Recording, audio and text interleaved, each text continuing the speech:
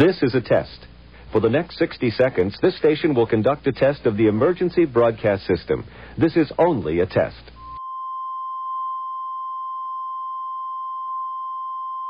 The following program is intended for mature audiences. Oh, you can't be serious, man. You cannot be serious! That ball was on the line! Chalk flew up!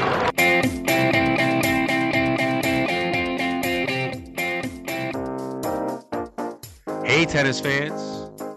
It's time for This Week in Tennis. My name is Phil Nasons, and I am the host of this weekly radio show dedicated to the sport of professional tennis. And joining me on the line from Scotland, once again, is Craig Doyle. Craig, what's up, man? How are you? I'm good, man. It's a little bit chilly here. Not quite as bad as over your way, but things are good. Yeah, damn, it's cold here, dude. But it is what it is, and life is good. It's really weird, though. Is like one day it's minus 15 and a 25-mile-an-hour wind making it about minus 40. And then the next day you get about 10 inches of snow. And then the next day it's like 25 degrees. It's just crazy. Yesterday I was stranded at the Burger King, man. It was incredible. I can think of worse places to be stranded, to be honest, dude. But yeah, I know exactly what you mean. It's some crazy weather at the minute. Yeah, and I get free food from them, as you know. So life was like freaking good yesterday. I ate so much, I started to feel better. But, we had a lot of feedback from last week, all good, of course. And this week, everyone wants us to talk about Sergio Giorgi. For those of you folks who don't know who Sergio Giorgi is, he is the father and, I guess, the coach of Camilla Giorgi, who is the number 31 number 31 ranked player in the world from Italy, female. Nice little player. Father, I'm jealous, man. He's got a head of hair, Craig. It's unbelievable. But I'm freaking jealous. You don't have to tell me about that head of hair thing, man. Yeah, he's an interesting character, isn't he? And you're going to explain why. Well, of course. He's not afraid to speak his mind. And sometimes that's a good thing, and sometimes it isn't. And I know that there's a lot of rumors floating around, and, well, it is what it is. But here's what he had to say, Craig. Doping in tennis exists. Now, these are direct quotes. Some athletes have doctors who are able to cover them up. But it's easy to understand that it is there just looking at some WTA players' muscles or seeing the athletic capacity of some other players on the ATP Tour. You see those things, and you do understand that there is something going on. Controls are worthless. I also believe that athletes should be left the chance to dope if they want. I would obviously never allow Camilla to do that because doping can ruin your life, and there is a lot more in life beside tennis. The sport is just a metaphor for life. In life, there are those who cheat. It's like a jungle, and you have to be ready to defend yourself. Yikes. Now, of course, one of our dear friends, his zipper's going up and down still from the excitement. But, what do you think? When you hear him speak, now, we're going to break all this down, obviously. What was your first reaction to all this? Well, you just read a lengthy paragraph, direct quote, as you said. And the first line that sticks out to me and probably every journalist in the world is, I also believe that athletes should be left the chance to dope if they want. Extraordinary. Absolutely extraordinary. The way he looks at fair play and sort of discards it. Feels that, do what you want, take dangerous substances, non-dangerous substances, get an advantage how you can, and that's life. He seems to have this belief that anti-doping is pointless, simply because there are ways around it. It's almost uncontrolled. You can't imagine hearing this sort of thing in an official press conference, but a lot of these coaches, they don't need an official press conference. They can speak from behind the fence, so to speak, and say what they want. It's staggering, if you ask me. It's kind of cool, really. I also believe that athletes should be left the chance to dope if they want. Yeah, okay. You know what? That's fair enough. But Here's the thing. Right off the bat, he says doping in tennis exists now. You'd have to have your head in the sand to think that it doesn't because people get suspended for it. I mean, it happens. You know how prevalent you think it is, though, is the funny thing. Now, I'm going to tell you what I would do if I'm going to give you two ways of looking at this thing. Yeah, you tell me if I'm wrong. I'm probably giving ideas out there. I don't condone illegal things, but if I were to do it all over again, Craig, and I was one of those top 1% guys, I would hire a kid who is fresh out of college, who has a degree in biology and chemistry, and I would set him up with a beautiful life, and I'd have him make me the best stuff he could because they'd never catch me. And I would let him live, I would allow him to live a fantastic life or her and just keep me in my surplus. And I would never lose if I could prove that it works in the first place. Which is a big question, if you can prove that it works in the first place. Exactly. That's the whole thing. No one's ever been able to prove that it works. Conclusively, that is. Have they? No, certainly not in tennis. I mean, in other sports, I guess I can see the benefits to, cyclists. They seem to have produced much quicker times on courses in previous years where doping's been pretty much a high percentage of the cyclists in the field have been doping. That sort of thing. 6 hours worth of increased cardio. That's there's a lot of evidence points towards that. But in tennis, it's not going to help you keep the ball in the court. You might be able to run around a few points more, but at the end of the day, it's all about keeping the ball in the court, hitting winners, playing your shots. I don't think there's too many substances going to help you with that side of things. Maybe you can hit harder, maybe, but you still got to keep it in the court. As you say, it's a difficult one. There's a lot of people with circumstantial evidence, but nobody's proved anything 100% yet. No, they probably never will either, because who's going to be dumb enough to be a guinea pig for it? You'd have to have a human guinea pig to prove all these things. But still, if it did work, that's what I would do, Craig, really. I would just hire somebody and do it. Or the other side of the token, and you probably have a better chance of doing this, is to go to school and become a chemist and come up with something that works. And you could live like a king because somebody would pay you. I know I would, wouldn't you? If you could, because you would get away with it because Sergio Giorgi is a expert at this. He says controls are worthless.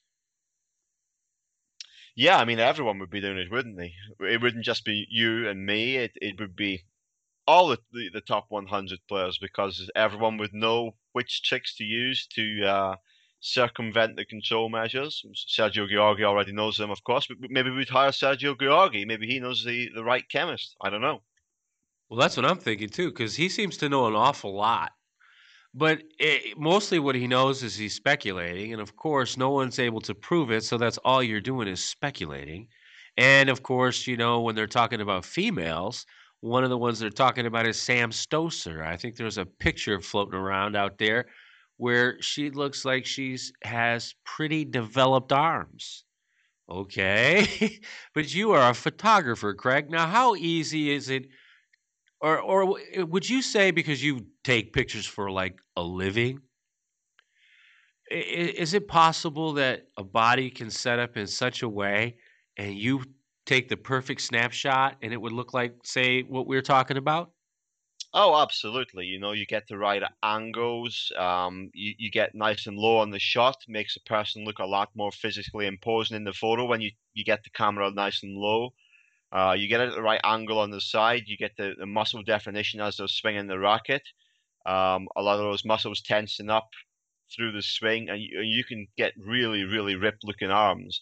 Anyone wants an example of that, you just need to go to my Flickr page, and there's a picture of Maria Kirilenko, and she's got arms that you would not believe. But trust me, I've taken the photo. It's on Flickr. You can see it. And Craig, now would you say that she is probably one of the least likely to use steroids because she does some modeling too, right? Right, yeah. Performance enhancing drugs? Yeah, she was like a big model. Did a lot of stuff with Adidas. Does a lot of external stuff outside the sportswear. She's one of those girls on the tour that's kind of pretty. They want to put her on the front of magazines. She's big news in Russia. She's big news outside of Russia. She was dating a famous ice hockey player, I believe, at one point. So she's not someone who's going to be quick to throw away a career by making silly mistakes, I don't think. She's on the money trail, and she's no reason to jump off it. And so what you're saying is, as a photographer, and I'm just kind of I'm not leading the witness here, because I'm not Perry Mason or Matlock or anybody like that, but you were just at the right place, the right angle, the right time, and it looked like what you described. Yeah, I mean, it just happened to be the way she swung the racket, the power of the swing, everything, the angle where I was sitting at the time. You just get that really, really ripped look to her arms, almost larger than life, one might say. But that's what things look like in the moment. It's certainly possible to take a photo like that. It's not uncommon to take a photo like that. So, there's no real evidence in a still photo taken at a speed of 1/2000th of a second to prove that someone's overly ripped or not overly ripped. That's all for today. That was great. I always wanted to do that, Craig. I always wanted to interrogate a witness. That was fun. But honestly, this is what it could be. That picture of Maria Kirilenko, because I've seen it. That's like a perfect storm. That hardly ever happens like that, right?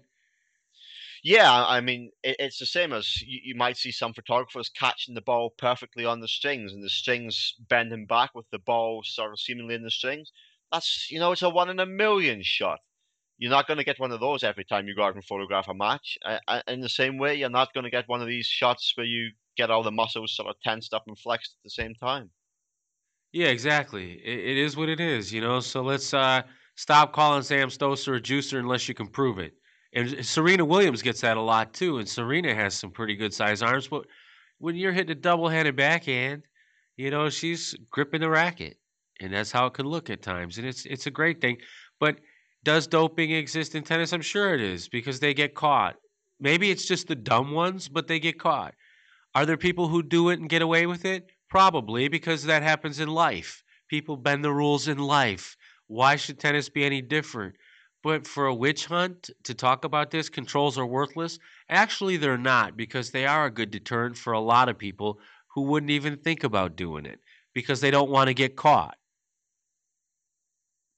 Yeah, absolutely. I completely agree there. And the sad fact is, you're going to have people out there who are desperate to jump on the bandwagon of the witch hunt simply because they want to be the one that points a finger and be first to say, "I told you so."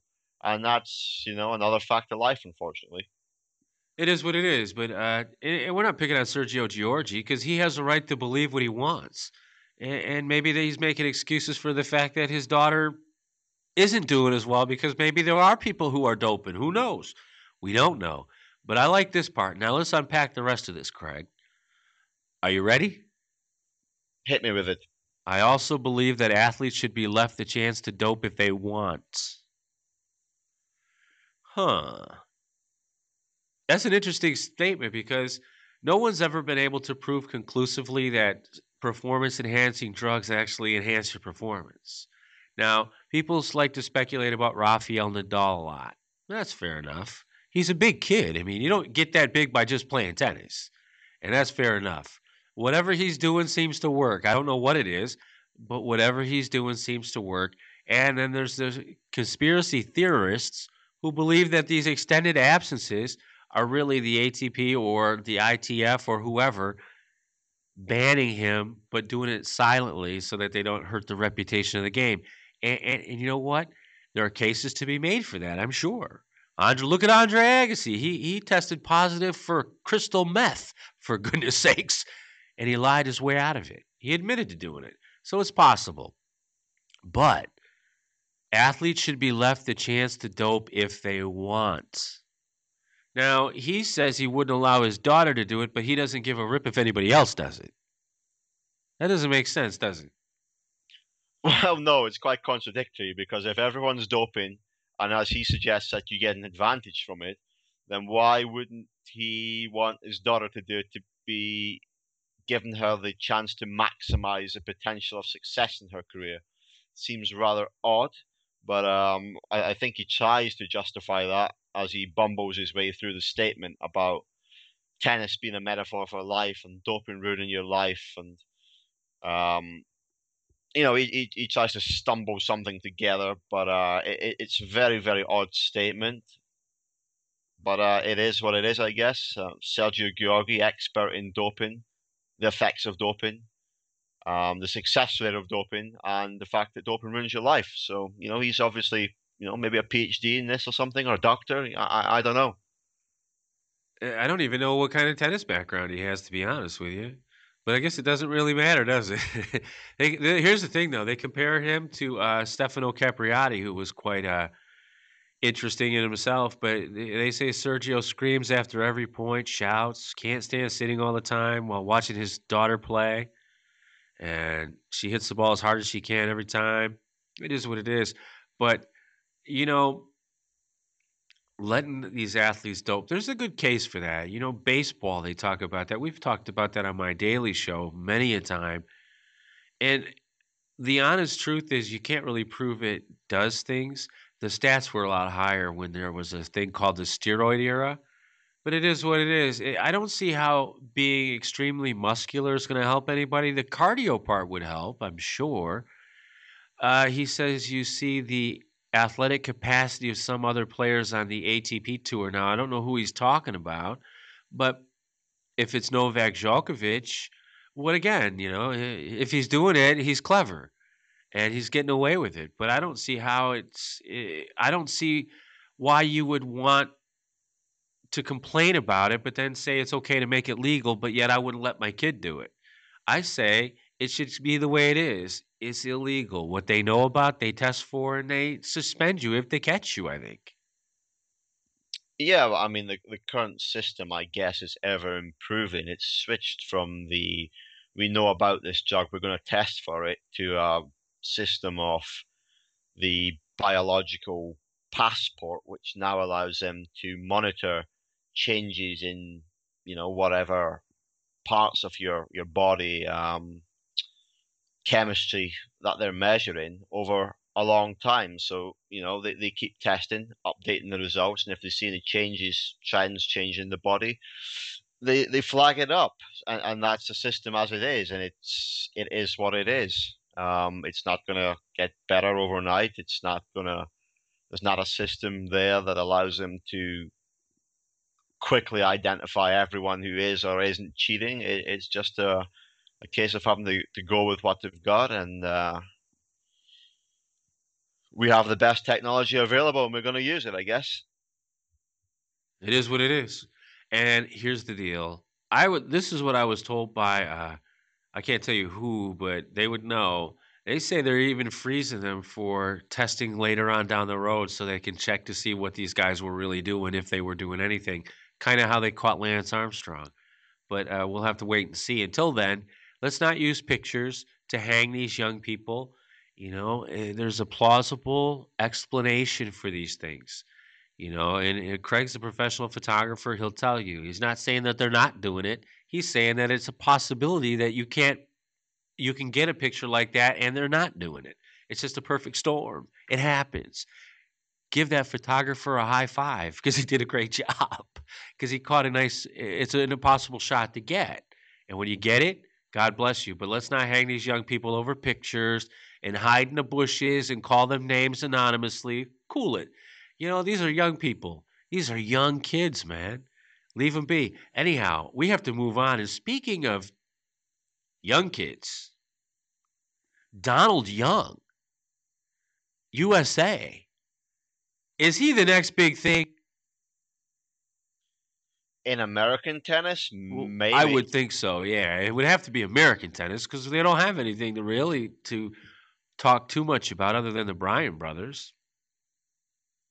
Yeah, well, for American tennis, he's certainly come a long, long way in the last couple of years. I mean, for a while, There was even a spell where I think he turned up at 17 tournaments in a row or something crazy, and he lost like in the first round or second round. He just couldn't put together a string of matches. Um, he's certainly a young man who's on the up. He's still only, I think he's only 25, so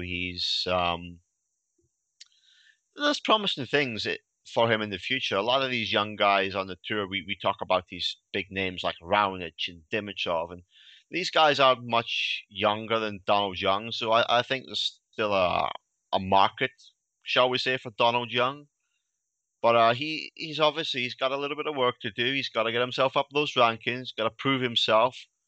His success is and here's a term we do like to use on the show, small sample size. So let's give him a little bit of time. Don't put the spotlight on him straight away, and revisit his progress later in the year, because there's an American hardcourt season coming up. There's another one later in the year. I think Donald's going to thrive in those events. That's where he's going to want to play his best tennis.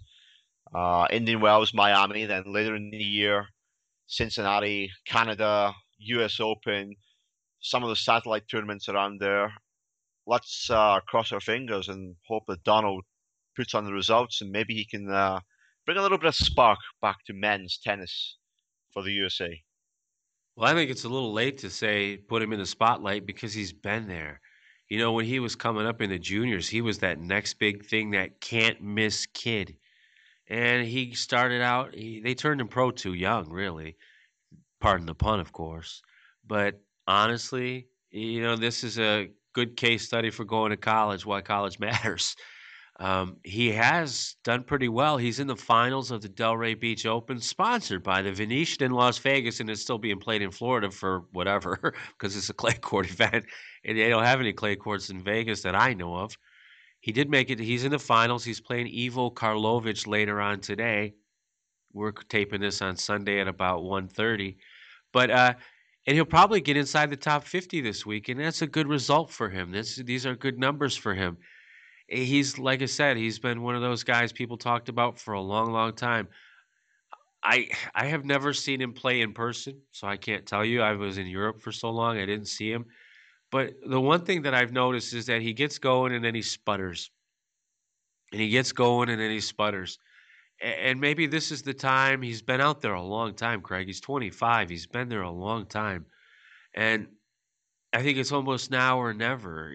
And luckily for him, he's ranked high enough where he's going to get these opportunities to play against the big boys. And hopefully he can build himself a career. The career that maybe not what people thought initially, but something that'll make him feel better about himself. Because I know that there were a lot of expectations, some correct, some maybe, how do I put it, misapplied. And maybe this will make him feel better about what he accomplished on the tour and propel him into perhaps even the top 20 by the end of the year. And that would be a tremendous result. I don't expect any more from him. I never did. Yeah, no, I quite agree. Top 20 is a realistic aim for a lot of these players in the, top 50, maybe top 70, top 100. You put together a few good weeks, give yourself something to build on, and you just look at the number of names in that top 50 who have been top 20 players, the top 100 who have been top 20 players at some point in the last 5 years. So it's always possible for Donald Young to do that. But as you said, what's stopping him is perhaps what stops quite a few players having that success. And it's that thing where they just can't seem to get a run of results, a run of weeks where they have success at the bigger events, the big point scoring events. That appearance in the second week at a Grand Slam would mean a lot to a Donald Young. Say he got to the second week at Wimbledon, the second week at the US Open, it would be huge for his career. It would give him something to build on, but it's a big ask. There's a lot of players trying to do the same things. You're out there every week, especially someone like Donald. He's going to be playing quite a lot of smaller tournaments. He's going to be playing a lot of tennis in comparison to other players, maybe just ranked a little above him. it's a long season. He's going to get run down at some point. I touched on earlier that he was struggling to win a match for almost half a season last year. Was it last year, maybe the year before? It's difficult, but the aim's certainly there. He's got to push his way up. He's got to look at someone like John Isner, someone who maybe doesn't have a full suite of skills, and see if he can replicate what Isner's doing, bring himself up there into the top 20, and we'll cross our fingers that he does do that, and he goes away thinking, I gave that a good go. I maybe didn't maximize my potential, or perhaps I didn't meet all the expectations put in front of me, but I've been out there, I've done it, I proved it to myself that I can get up there in the top 20, and I can be really happy with my career. I can go off and do something else feeling that I did my best. Well, you know what? One of the things that he lacks, and one of the things that's necessary, I think you alluded to, he hasn't been very consistent with his results. If you want to be successful at anything, you have to be consistent. And he hasn't been. It isn't about tools. He's got more tools than anyone from what I've heard. And, John McEnroe said he had the best hands next to himself, of course, as a lefty. He's got those things. What he doesn't have is the consistency. Hopefully he can get it. He had some good wins. The match he won on Saturday against Bernie Tomic, that's a good win for him. That's a really good win. Okay, Tomic isn't doing everything, but the win against Dolgopolov was a good win in the quarters. He's beaten up a couple people, and these are 3-set things too, things that were usually holding him back, and he's gotten through these. These are good things, Craig. The whole thing now is that he needs to take it to the next level and be consistent. He needs a full year of being consistent before people can really become a believer in what this kid can do. Maybe for himself, too. Maybe a year of consistent results like this. Now, I don't expect him to get to the finals of every tournament he plays, but if he can finish off Ivo Karlovic today, and if he can, be consistent for the entire year, maybe it'll give him that confidence to really make a move in this profession he's chosen, or it's chosen him. Who knows which? But either way, it's a great result. It's encouraging, and that's the key. And I hope that he's surrounded by people who can actually help him. His parents are both teaching pros, but maybe they're not exactly or weren't exactly equipped to take him to the next level. Who knows what happened? Either way, it's very encouraging. I'm very happy to see it. And I hope that he continues for not only the game's sake, not only for the United States' sake, but for Donald Young's sake himself. Woo! Got it out of the way, Craig. Well done today. Yeah, difficult topic today. I was looking forward to that all week after you pitched it last week. So, achievement. Well done. Well done. Yes, that's right. Patting ourselves on the back, we're also very good at, too. And you know what? That's going to wrap it up for this Week in Tennis. You can catch us every single day over at Max Sports Channels. You can also catch us on the 405 Media, the Talk Alternative. If you want to bring this radio show to your station, just hit us up. My email is phil@philnasonshow.com. For Craig Doyle, I'm Phil Nasons. You just listened to This Week in Tennis.